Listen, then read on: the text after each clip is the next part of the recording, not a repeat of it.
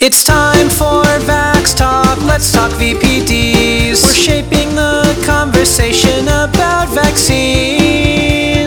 To learn more, visit vaxtalk.org. Hello and welcome to Vax Talk. This is the podcast for people who can correctly pronounce Haemophilus influenza B. Well done. Thank you. I had to practice that. I still can't pronounce intussusception very... You did great. Well, You're I just have to... knocking them out of the park. Okay, but that's took practice. My name is Karen Ernst, and I am the Executive Director of Voices for Vaccines. And I'm Nathan Boonstra. I'm a general pediatrician at Blank Children's Hospital in Des Moines, Iowa. And it's still National Immunization Awareness Month. And this week is the week where we think about babies and our littlest kids. And today we have a very special surprise. Do you know what that is, Nathan? I do, but I'm going to let you tell it. It is, we're going to talk to Dr. Bob Jacobson from the Mayo Clinic. Cool. Can't wait. I know, it's going to be great. Before then, we're going to get our Dr. Boonstra here to talk a little bit about what vaccines we even give to children before the age of 2. Mm-hmm. So I've heard it is something like 592 vaccines before the age of 2. Am I right? Or so close. Yeah. No, although depending on what website you look at, that number seems to change around. If you could look at some of the anti-vaccine websites, they somehow make it out to be like hundreds of vaccines. Mm-hmm. I don't quite understand how they get away with such math. Really, when you look, it's new math. Is absolutely new math. It's the kind of math that the Bob Parr and Dash Parr were working on in Incredibles 2. The what you're looking at in the first year or so of life, I don't have the numbers right in front of me, but if I remember correctly, there's about 14 different diseases that we protect against in those first 2 years of life. And that works out, depending on what kind of combination shots you have, to be usually just 2 or 3 shots at a given visit. So the first 2-month visit that you go to with your baby, that baby is most likely, again, it kind of depends on the clinic and depends on which shot brands they have, but they're probably going to get 3 shots that protect them against 7 diseases, and then the oral rotavirus vaccine. And then, so that's usually what babies get at 2, 4, and 6 months, is just those 3 shots that protect against those 7 diseases. And those diseases include diphtheria, tetanus, pertussis, polio, hepatitis B, pneumococcal disease, and Haemophilus influenza B, and then rotavirus. So then at 12 months of age is when we immunize against, usually, again, schedule can change a little bit depending on the location, but usually immunizing against measles, mumps, rubella, and chickenpox, and that's 2 separate shots usually at 12 months. And then there's also the hepatitis A that is usually started at 12 months as well. So you get 2 or 3 or sometimes 4 shots depending on the schedule at that visit, and then at the 12-month and 15-month and 18-month, it kind of depends again on the clinic, but some of those vaccines are kind of spread in the middle there. So you might get a pneumococcal at 12 months, you might get it at 15 months. Kind of depends on what the clinic schedule is. But it's not a whole lot of shots at once, honestly. It does protect against a lot of diseases, but it's only a few shots. Yeah, it's not bad, actually. And, listening to that list and kind of remembering when I had babies, my baby is now 10 years old, and it doesn't sound like it's really changed at all, if much, since he was a baby. I mean, I think the big difference is that he got the 7-valent pneumococcal vaccine instead of the 13-valent, although I did take him back for the 13-valent when he was 3. Yeah. Yeah, we really haven't changed the schedule. Some of the anti-vaccine websites love to paint this picture that this vaccine schedule is exploding and continually expanding. That really hasn't been the case. I mean, really the newest, the latest fully new vaccines that are on the schedule were in the mid-2000s, like the rotavirus vaccine or the pneumococcal vaccine. Right. Like there've been improvements. They've been maybe the pneumococcal vaccine that now covers, like you mentioned, for more types than the old one did, etc. But as far as new vaccines on the schedule, it hasn't changed all that much. Yeah, and I'll tell you, I also have a 15-year-old, which I know is unbelievable because I'm so young looking.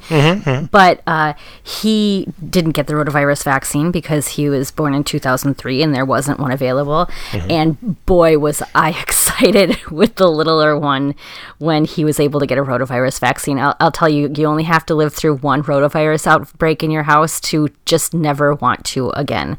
So, and Dr. Jacobson is going to talk about rotavirus a little bit too, which is exciting because his clinical experience is vast and broad and covers, he's not 90 million years old, but it covers decades.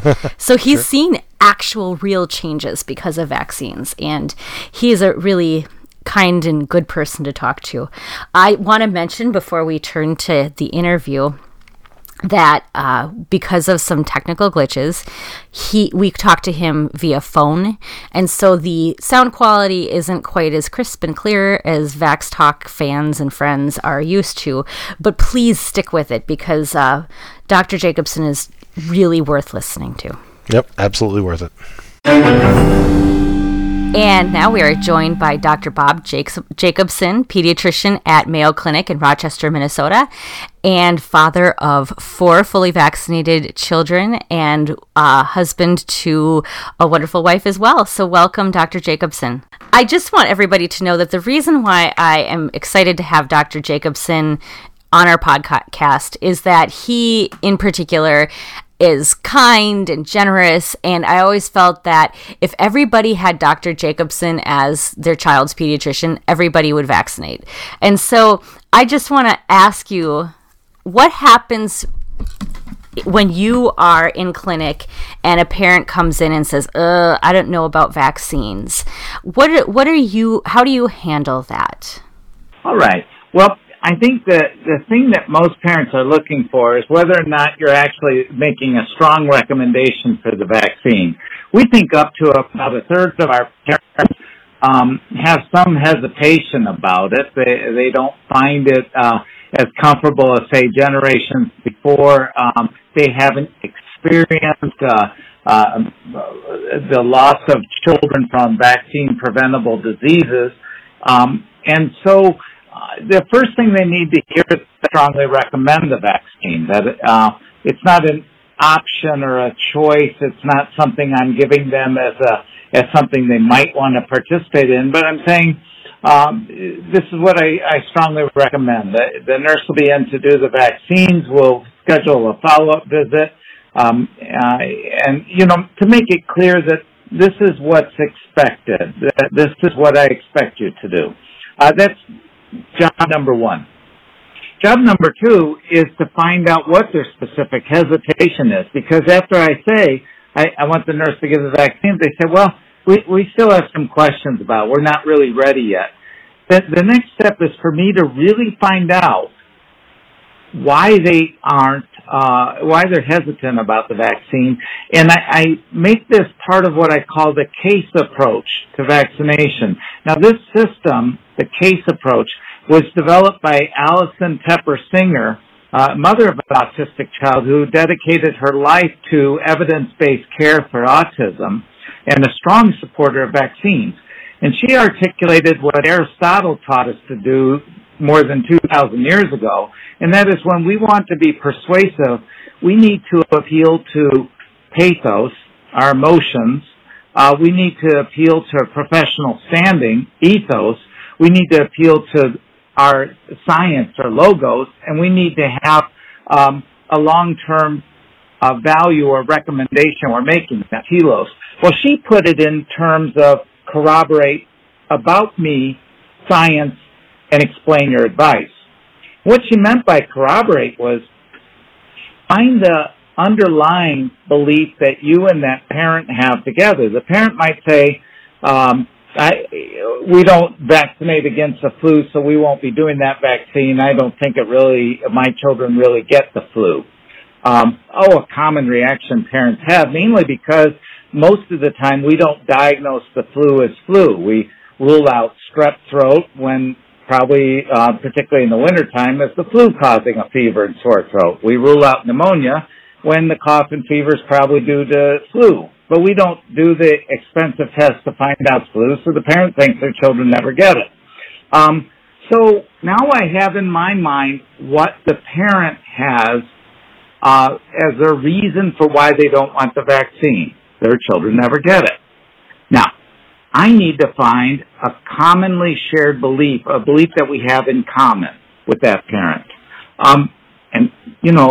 Actually the parents do really want in the end what the pediatrician or family physician wants. They really want to keep their child healthy and safe and free of unnecessary interventions. Well, I want the same thing, and so I can respond to the parent and say, well, I certainly wouldn't want to give your child anything they don't need. That's our common shared belief, that we've corroborated that. Then I move to about me. We pediatricians and family physicians are quick to skip over this and go straight to the science. But actually, we need to connect where that parent and I share the belief, but how my understanding is different than their belief because of my professional training and expertise, my readings, and my conversations with other professionals. So I need to go one step further. I certainly wouldn't want to give your child a vaccine against something that they don't get. I've learned over my years in my role as a pediatrician that most flu goes undiagnosed, and most children your child age get the flu about once every 5 years. They often don't get labeled as having the flu, but in fact, children do get the flu, and they can spread it to others whether they get diagnosed or not, and they can have complications of it, whether they were at risk for complications or not. And on the basis of that, I really think you should be getting the flu vaccine.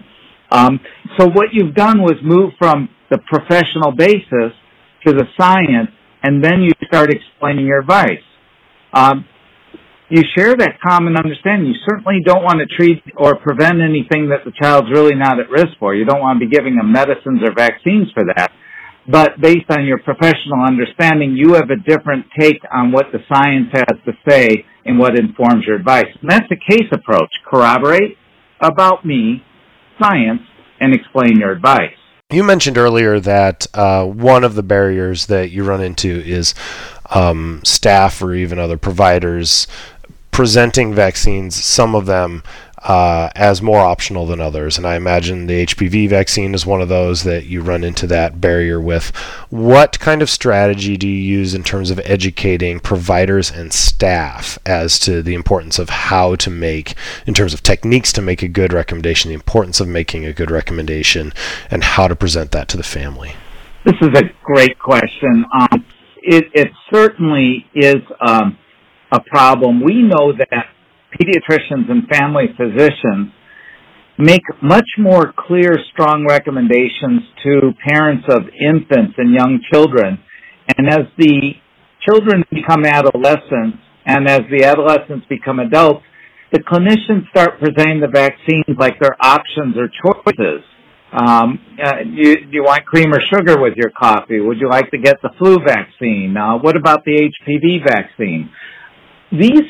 This kind of recommendation, making it sound like a choice or an alternative, is really sending the wrong message to the parents. What the parents need to hear is, since you've seen me for Child Care, I'm expecting that you would accept my recommendations. You wouldn't say that out loud, but the next phrase should come out of your mouth. The nurse will be in to give the vaccines that your child's due for, the Tdap, the meningococcal vaccine, and the HPV vaccine. Now, we're going to get the hearing conditions before the vaccine. I'll have you go to a desk to schedule an appointment in 2 years to follow up with me for another Child visit. Do you have any questions for me? Now, what I did there was string a series of strong recommendations rather than put them out as a smorgasbord. I talked about all three vaccines as though they're co-equal. They're all important in their own ways. They all should be recommended as what we do next. I also mentioned the hearing and vision screens as what we do next. And then finally, I mentioned the follow-up visit as what we do next. Now, of course, in the end, it's up to the parent. And at any point in time, the parent can say, a Tdap, we just got that emergency room a month ago. I guess it might not be in your records. Well, that's a very good basis for the parent to have a hesitation for that vaccine. Or the parent might say, I think we're going to pass on the hearing and vision test. We had those both done at the school a month ago. I'll have the results sent to you. Or the parent might say, because of my son's problem with asthma, I'd rather do a yearly well child visit than every 2 years. All those are great points to hesitate and change, but when I laid out the recommendations, I made them as a strong recommendation. Now, when I get to some areas of medicine, I might be mentioning a choice. I might say that, we have a choice here with your son's knee pain. We could, on our own, do a 5-day schedule of ibuprofen and icing and hold off on the x-ray and only get the x-ray if in 5 days this hasn't improved. Or we could go ahead and get the x-ray today. And if it's negative, we'll begin what I'm recommending. If it's positive, then we'll have to go a different route. Now, that's a very reasonable choice. And so I didn't recommend it as a strong recommendation. Both ways for that particular knee concern would be reasonable. So for HPV vaccine, what we've heard is a whole variety of variations on how the physician lays it out. So over half the time, the parent doesn't know it was recommended. And in fact, in survey after survey, now going back 10 years, we have parents saying, I didn't know my doctor had recommended it. There's other ways that physicians can do in their recommendation when they make it sound weird or different. When they say, well, your child's due for the Tdap and meningococcal vaccine, the nurse will be in for that to give those vaccines. I want you also to think about this very special vaccine we have against cancers. The cancer is very common. 30,000 cases occur every year. It's still deadly even in the U.S. It affects the head and neck. It affects the cervix and other parts of the genitalia. They're the parents hearing, oh, there's something weird about this vaccine, and the physician seems to be switching gears from the Tdap and meningococcal into some sort of sales pitch, like most parents are refusing it. Well, parents actually pick up on that. So I recommend to our providers that when they recommend the HPV vaccine, they give it equal weight with the other vaccines that are due, and they don't make it special or weird for the parent to consider. Now, when I hear hesitation on the vaccine, that's when I move to the case approach. Corroborate about me, science, and explain advice, and find out why exactly the parent is questioning that particular vaccine, because parents can have a variety of concerns. They might think that the child's too young. They may think that it might wear off and should be given later in life. They might think that it's too expensive and their insurance won't cover it. They may think that they should wait until the child is older. There's all sorts of reasons. They may even think that despite the fact the vaccine's been around for over 11 years and just about as long as the Tdap and the meningococcal vaccine, they may be thinking that this is a brand new vaccine that they haven't heard of. And I'm glad that you brought up case and how you approach that, particularly the about me part, because I've had the pleasure of being able to talk to you at length about vaccines, and your expertise is certainly, I think, not valued enough. I don't think enough people know Dr. Bob Jacobson. One of the stories I've heard you told is about the Hib vaccine in particular, and this is an important vaccine that we give to babies and young kiddos. And the change in your own personal practice that you saw over time. So I'm wondering if you could share with us a little bit about your experiences with the Hib vaccine and what you've seen become of medicine because of that. The hip story is, I think, a great story. It's a miracle within my lifetime and my professional training as a pediatrician. I went into medical school and residency learning about the so-called rule-out sepsis admission. This rule-out sepsis approach was taken for all babies under 3 months who showed up with a fever, 101 or higher. They not only got examined immediately, but they got hospitalized and started on antibiotics.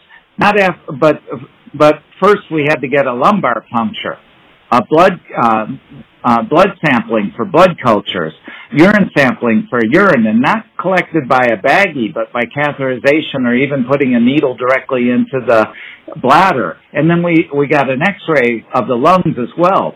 And after we did those 4 tests, we put the child in the hospital on ampicillin and gentamicin, and watched them carefully over the next 2 days, watching to see if the blood culture, the urine culture, or the lumbar puncture CSF culture grew out bacteria. And we were scared to death of one in particular.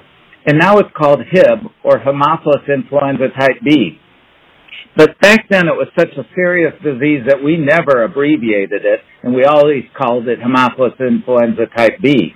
This bacteria could be devastating. There were 20,000 cases a year in the United States back then, and it would often leave the child with a seizure disorder, with hearing loss, with cognitive impairment for life, and frequently actually killed the child. It was devastating. And it presented just like a fever, with or without any other symptoms.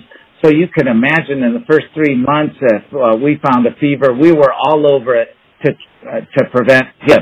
And we would actually see children with fever present that were older than 3 months with Haemophilus influenza type B, all the way up to age 2 with devastating complications. And all too often they presented with what was considered just fever and some general irritability. And so it was often missed, and we were scared to death of it. So near the end of my residency, they started rolling out a new vaccine against Haemophilus influenza type B. And initially, it only worked in children 2 years and older, which was a tragedy, we thought, because those children rarely got Haemophilus influenza type B. But lo and behold, it stopped the carriage. It created a great wave of herd immunity. And even before we had a better vaccine, the one we use now, that actually worked in infants and toddlers, we were wiping out the disease by vaccinating the older children in the daycare settings and in the schools. And what was 20,000 cases of Haemophilus influenza type B has dribbled down to handfuls. I don't remember the last time we had a case in the state of Minnesota. It's been years. It has been dramatic. It has been wonderful. Here's a vaccine that parents give their child at 2 months, 4 months, 6 months, and at 12 to 15 months. And most parents listen to the pediatrician or family physician about the vaccines due. The nurse will be in to give these vaccines. They accept it. And most parents have no idea what Hib disease is and aren't making the decision because they understand the science of Haemophilus influenza type B and the importance of prevention. They're making it because they got a strong recommendation from that provider. And that's a lesson for all of us who are trying to improve our vaccination rates with influenza and HPV. Our parents, our patients really depend on the providers to make strong recommendations and make clear what they think matters and what doesn't. It really is amazing. And, you know, I can't imagine the difference between your training and Nathan's training, you know, just a few years later concerning Haemophilus influenza B. But it is interesting that parents don't really know what this disease is anymore. And I think it might sort of fold into just the not knowing folds into that, you know, concern about why there are so many vaccines that we give. And so I'm wondering if you can just, you know, briefly summarize, why do we give so many vaccines to kids under the age of 2? That's a great question. Now, we've been very fortunate over the past few years to get some good combinations that actually pull more vaccines together so that we can do it by less injections. But when you think about it, we have the hepatitis B, which is 3 shots. And then at 2, 4, and 6 months, we're giving 3 doses of diphtheria, tetanus, acellular pertussis, 2 or 3 doses of inactivated polio vaccine, 3 doses of pneumococcal conjugate vaccine, 2 or 3 doses of Haemophilus influenza type B, and then we're giving the by-mouth version of rotavirus vaccine, 2 or 3 doses of that, and then at 6 months we start the influenza vaccinations if it's within season. That's a lot of shots. Even with the rotavirus being a by-mouth vaccine, that's a lot of pokes. Now with Pediarix and Pentacell, we've combined the DTaP vaccine with the polio and the hepatitis B or the Hib, and that's helped. But frankly, it's still a lot of needles, and the parents will wonder, well, why couldn't you have done it all at once? Or why can't we wait? Well, let's tackle the why can't we do it all at once first. The big problem is these vaccines, often when given inappropriately to the baby, are not seen. That means their immune system doesn't notice that they were given. That's a big problem. It's why we can't give the influenza vaccine before 6 months, because the baby's immune system just ignores that vaccine. And in fact, we need 2 doses of flu vaccine the first time around, a month apart, so that the baby does notice it. And then we have a problem with priming for the diphtheria, tetanus, and pertussis vaccines as well. We need 3 doses of DTaP before that child actually is immune against pertussis. That takes 6 months, 3 doses. So a lot of these shots are given repeatedly because we're trying to get the infant's body to take notice of them and make immunity. It's not a problem of overwhelming the baby. It's a problem of the baby seeing it immunologically. Same thing goes with the 3 doses of rotavirus. Now, you may say, well, why don't we just mix it all up in one syringe and give it as one shot? Well, it turns out these vaccines don't mix well. When you mix them, you tend to make the body ignore them. We had that problem with a number of combinations that have been tried experimentally, that if you put them in the same syringe in the laboratory, in testing, it turns out they don't work. They don't give the baby the protection that they need. And so the only combinations we use have been tested in tens of thousands of babies in experimental conditions where we really know what we're doing and what we got and whether or not it works. And so what we have is our best effort to reduce the number of injections and doses do and still give the baby the immunity. The second part of the question is, can't we wait? Why give them all when they're infants? Well, it's a race against time. As you heard, you can't get the influenza vaccine before you're 6 months of age, but you do need that vaccine, and it's a shame that we can't give it any earlier because a lot of our infants hospitalized with influenza are hospitalized in the first 6 months of life. The same thing goes with the pertussis vaccine. I would love to have a baby who is born perfectly immune to pertussis. The only way we know how to do that at this point is temporary, and that's by vaccinating the mother-to-be during her pregnancy at 27 to 36 weeks, and that gives the baby about 6 months of protection against pertussis, which could kill the baby in terms of the disease causing whooping cough, apnea, bradycardia, and cardiovascular collapse. So that's a good temporary approach, but to give that baby real immunity through infancy and into the preschool years, we need 3 doses at 2, 4, and 6 months. And you would argue if you could do it, you'd do it all at birth.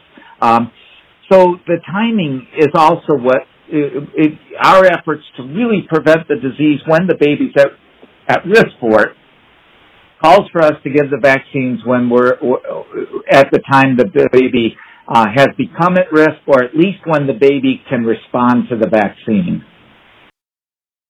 That's really useful information. Actually, I think most parents don't realize that that's why they keep going back every couple of months for vaccines. And I think it's useful for people to know about that. One of the questions I get, though, is it really safe to give all of those vaccines? Is it safe to give so many doses of the DTaP, for example? Doesn't that sort of wreck a baby's body?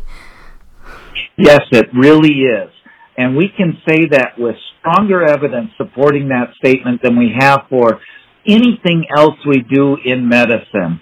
From the antibiotics we treat ear infections and strep throat, the chemotherapy we use in leukemia, the asthma drugs we use for asthma, we have nowhere near the data to support any of those medicines than we do for vaccinations. Our standards for vaccine safety are much higher than for vaccines than they are for the medicines we use to treat diseases, for the simple reason that we're giving these vaccines to all of the children, very large numbers, so the side effect profile has to be very small. We can't tolerate them making children ill or injuring them. And so before licensure, we require that these vaccines be studied at the ages they're supposed to be given, along with all the other vaccines that are given at that time. So in the last 10 years, for example, we added the new pneumococcal conjugate vaccine, the 13-valent, to the schedule. Well, that was studied in infants at 2, 4, and 6 months and at 15 months with all the other shots that were routinely recommended at the time to make sure there was no interaction, no safety issues, and no concerns. And not in hundreds of children, in tens of thousands of children. The randomized controlled trials for vaccines before licensure are huge compared to any other ones done in medicine. Literally studying tens of thousands of children, often with a study size of 100,000 in both a total for both those who got the vaccine and didn't. Very different standards than we have for anything else. So I can say with authority that our vaccines are very safe. That is really amazing when you think about it, how drugs are normally studied, that we really know, we have a great deal of confidence about how a vaccine will work in a child at the age that it's given. And that's amazing. In the world where we don't have much confidence in anything, that's one thing we can be confident in. I guess my question then is, you've kind of presented all this for parents. When you have questions, what do you find you use this approach that seems to work really well for you, but what is the most common question that you get? You mentioned that there can be a variety of things that parents may be worried about. Maybe they just didn't understand why it was needed. Maybe they didn't know if it was safe. What do you think is the number one question that you're answering in your clinic? Well, it really depends on the vaccine, and it depends upon the age of the child. We'll have questions of parents who are wondering why we give the flu vaccine when their children have never been diagnosed with it. I've already given you the answer. It's really our fault.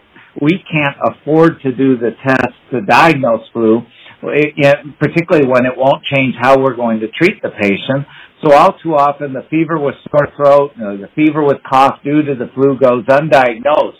We rule out the things that we would have treated, but it leaves the parent wondering, what's all this talk about influenza and flu? And you can imagine most parents have the same issue with HPV. They may not have dealt with a loved one who had cervical cancer, or if they did, they weren't aware that it was due to HPV.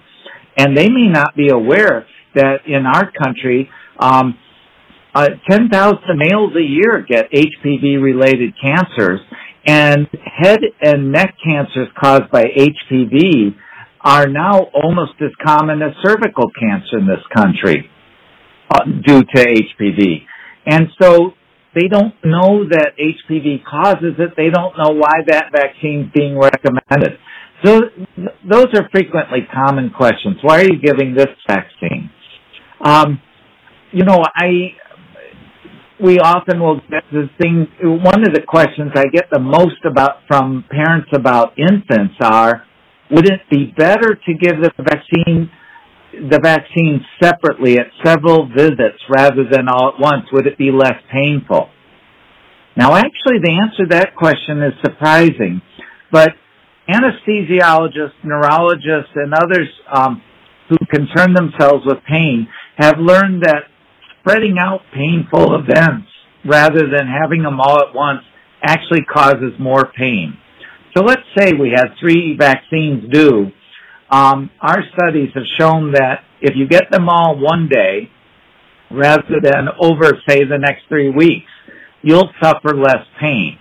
And that goes to whether you're an infant, a teenager, or an adult. Just as you might hear a parent tell a child in other regards with something that they aren't looking forward to doing, just get it over now, is actually good advice when it comes to the vaccines due. Do they work just as well given all together as opposed to separately? Yes. In fact, as I mentioned, the studies of the vaccines added to the schedule were studied within that schedule and not separately. So we know very well they work when given with the other vaccines. Thank you so much. And I just have one quick question to round us out, and that is, what is your favorite vaccine? Oh, boy. I suppose it really depends on the patients in front of me and what I'm doing, but I'd have to say I reflect on the rotavirus vaccine, and I think, what a marvelous invention. What a wonderful thing that vaccine has done. Just really 10, 20 years ago, pediatricians dealt with a huge amount of diarrhea. Babies and toddlers, parents who were struggling with having to take them out of daycare and bring them to the office because they had nasty fever, vomiting, and diarrhea. It was due to rotavirus. We didn't diagnose it or test it. We just knew that the overwhelming amount of diarrhea caused in wintertime in infants was due to rotavirus. And, actually it would go through the household too, so parents weren't immune from catching it from their babies. And of course it spread through daycare. We knew that we had huge numbers of cases every year, 500,000 cases a year, maybe 50,000 doctor visits, 40,000 ED visits, and a fair amount of hospitalizations as a result, maybe 8,000, 10,000 a year. Well, these rotavirus vaccines that we now use in the office, one brand is 2 doses, one brand is 3 doses, given in infancy, have wiped out rotavirus. That wintertime diarrhea that used to fill our offices, literally, is now a thing of the past. It's dramatic. It has really changed how we schedule pediatricians and family physicians' time. We used to never let anyone go on vacations during that time because of the huge number of acute visits and follow-up visits that we had to do for a diarrhea that has become a thing of the past. It's an amazing vaccine also because it's given by mouth and not involving a shot. And it runs through the body and creates immunity right where the virus would hit them in the gut. So it's been an amazing journey. It is so beautiful to reflect on something like that and what it has done for our practices and our babies and our parents. Thank you so much, Dr. Jacobson, for agreeing to be on our podcast and sharing all of your perspective and wise words. And thank you to everybody for tuning in to our podcast again and listening in. If you're a first-time listener, please make sure to subscribe. We are available pretty much anywhere you can find a podcast: Stitcher, Apple Podcast, Google Play, etc., etc. But thank you so much for coming by. My name is Karen Ernst, and I am the Executive Director of Voices for Vaccines. And I'm Nathan Boonstra, general pediatrician. Find me on Twitter with the handle of PedsGeekMD, or look for me on Facebook or my blog, pedsgeekmd.com. Stay alive, guys. I'll find you.